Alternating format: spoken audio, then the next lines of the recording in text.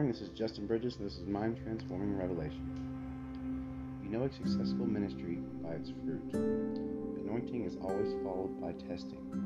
The testing of the new level of power we walk in is vital for the Father to know if we can steward this new gift. The power God anoints us with is for the purpose of helping our brothers and sisters in Christ and introducing Jesus to the unsaved. Our heart must be turned to the service of others to keep this power. Also, we must be weary of works and power getting tangled up in our self-worth. Our worth is determined by His love for us and the price paid. The world tries to distract us with other things masquerading as our worth, such as wealth, appearance, and popularity. The enemy tries to emphasize these things. Our eyes focus on one thing at a time, so if sin doesn't look appealing, distraction is the next best thing. The enemy wants our mind on anything but the Father. When we abide in the Father, we remind the devil of the Father. This is the source of his hatred for you and me.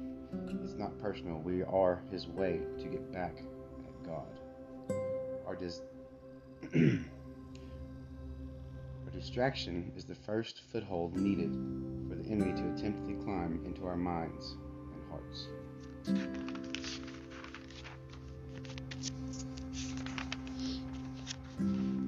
This world and Satan find faults, and they emphasize these faults. Many do this in an attempt to make themselves feel higher as they try to bring you lower. Our Father in heaven sees only our potential to be what He created us to be. So I counteract the emphasis of the world by highlighting the Lord and what He wants for me and how precious I must be to Him due to the price paid for my redemption.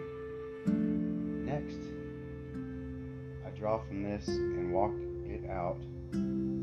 out what I emphasize. By displaying love to others through our works, we highlight the heart of Jesus. Scripture tells us faith without works is dead. So works applied to our faith is what keeps it alive and flowing.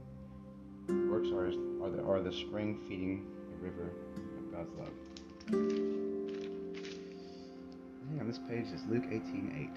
God's voice carries with it the power of God. Scripture says, and I quote, "So take care how you listen, for whoever has, to him more shall be given, and whoever does not have, even what he thinks he has shall be taken away from him." Let's break it down. Take care how you listen. If I am seeking the voice of God, but blessing is the catalyst, I am sowing into distraction that chokes the very word I seek. I am to focus on my appetite for the unseen things of the kingdom. The natural blessings the kingdom yields in the world are nice, but not worthy of focus, or the reason I seek His face. The scripture goes on to say, to whoever has more will be given. This tells me that increase comes from hearing His voice with refined focus. Then we come to the conclusion of this passage. And whoever does not have, even what he thinks he has, shall be taken away. Interesting. Increase comes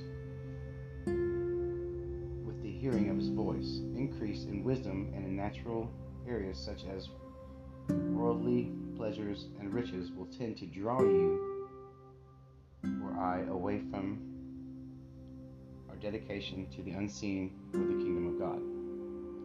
If we let these blessings distract us, our eyes will move from the source, which is God, to the blessings.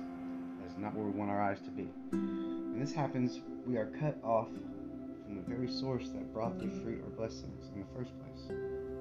The vine then starts to wither. Whatever we value enough to steward well, we attract the like of.